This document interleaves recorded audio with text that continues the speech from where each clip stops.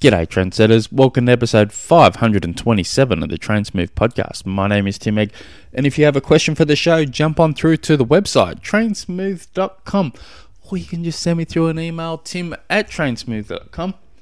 Now, I personally listen to a wide range of podcasts, a lot of them, and for me to buy into a podcast, a particular show, it's got to be entertaining and it's got to be informative. And that's kind of what I try and do with these episodes. I try and, you can only be as entertaining as possible when people sending in questions. That's why I try and tell a little bit of a story first up and then do the question. But I haven't got much going on. So what I thought I'd do is just to keep the entertainment going. I'm laughing already, so it's got to be good. If you were to type into your Google machine, "Why is my gerbil?"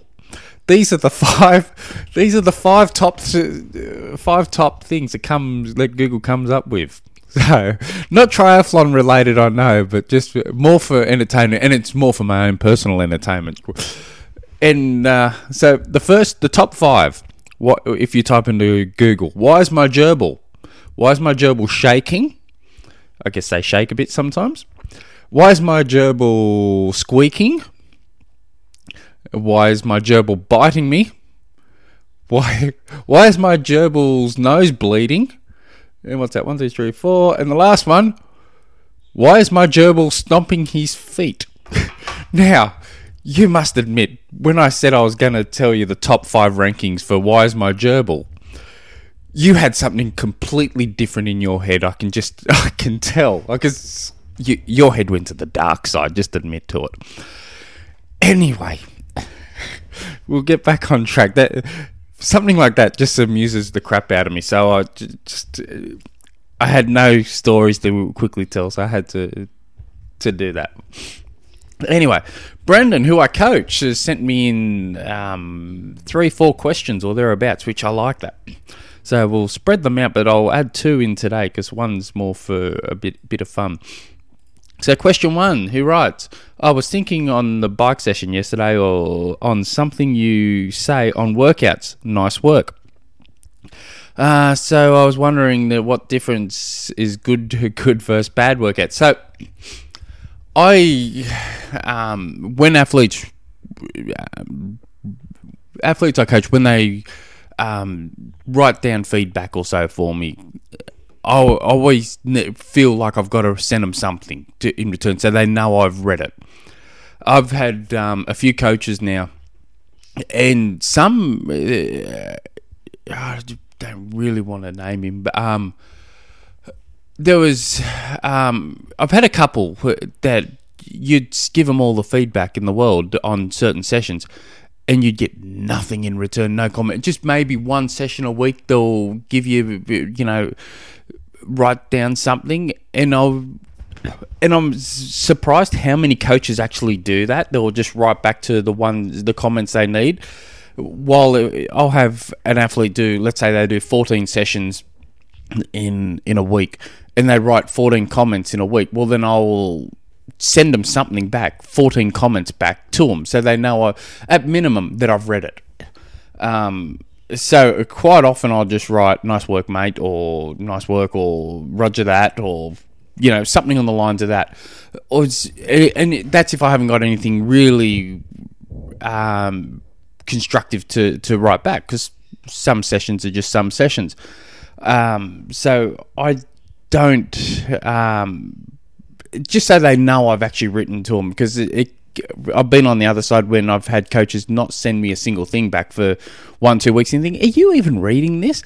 And talking to other coaches, they don't do it either. They just will go, "Oh, well, yeah, well, I only write back if needed." And I think, but they've just, I don't know. So it's something I do. So if an athlete's willing to send me some feedback, I'll always write "nice work" or something on the lines of that.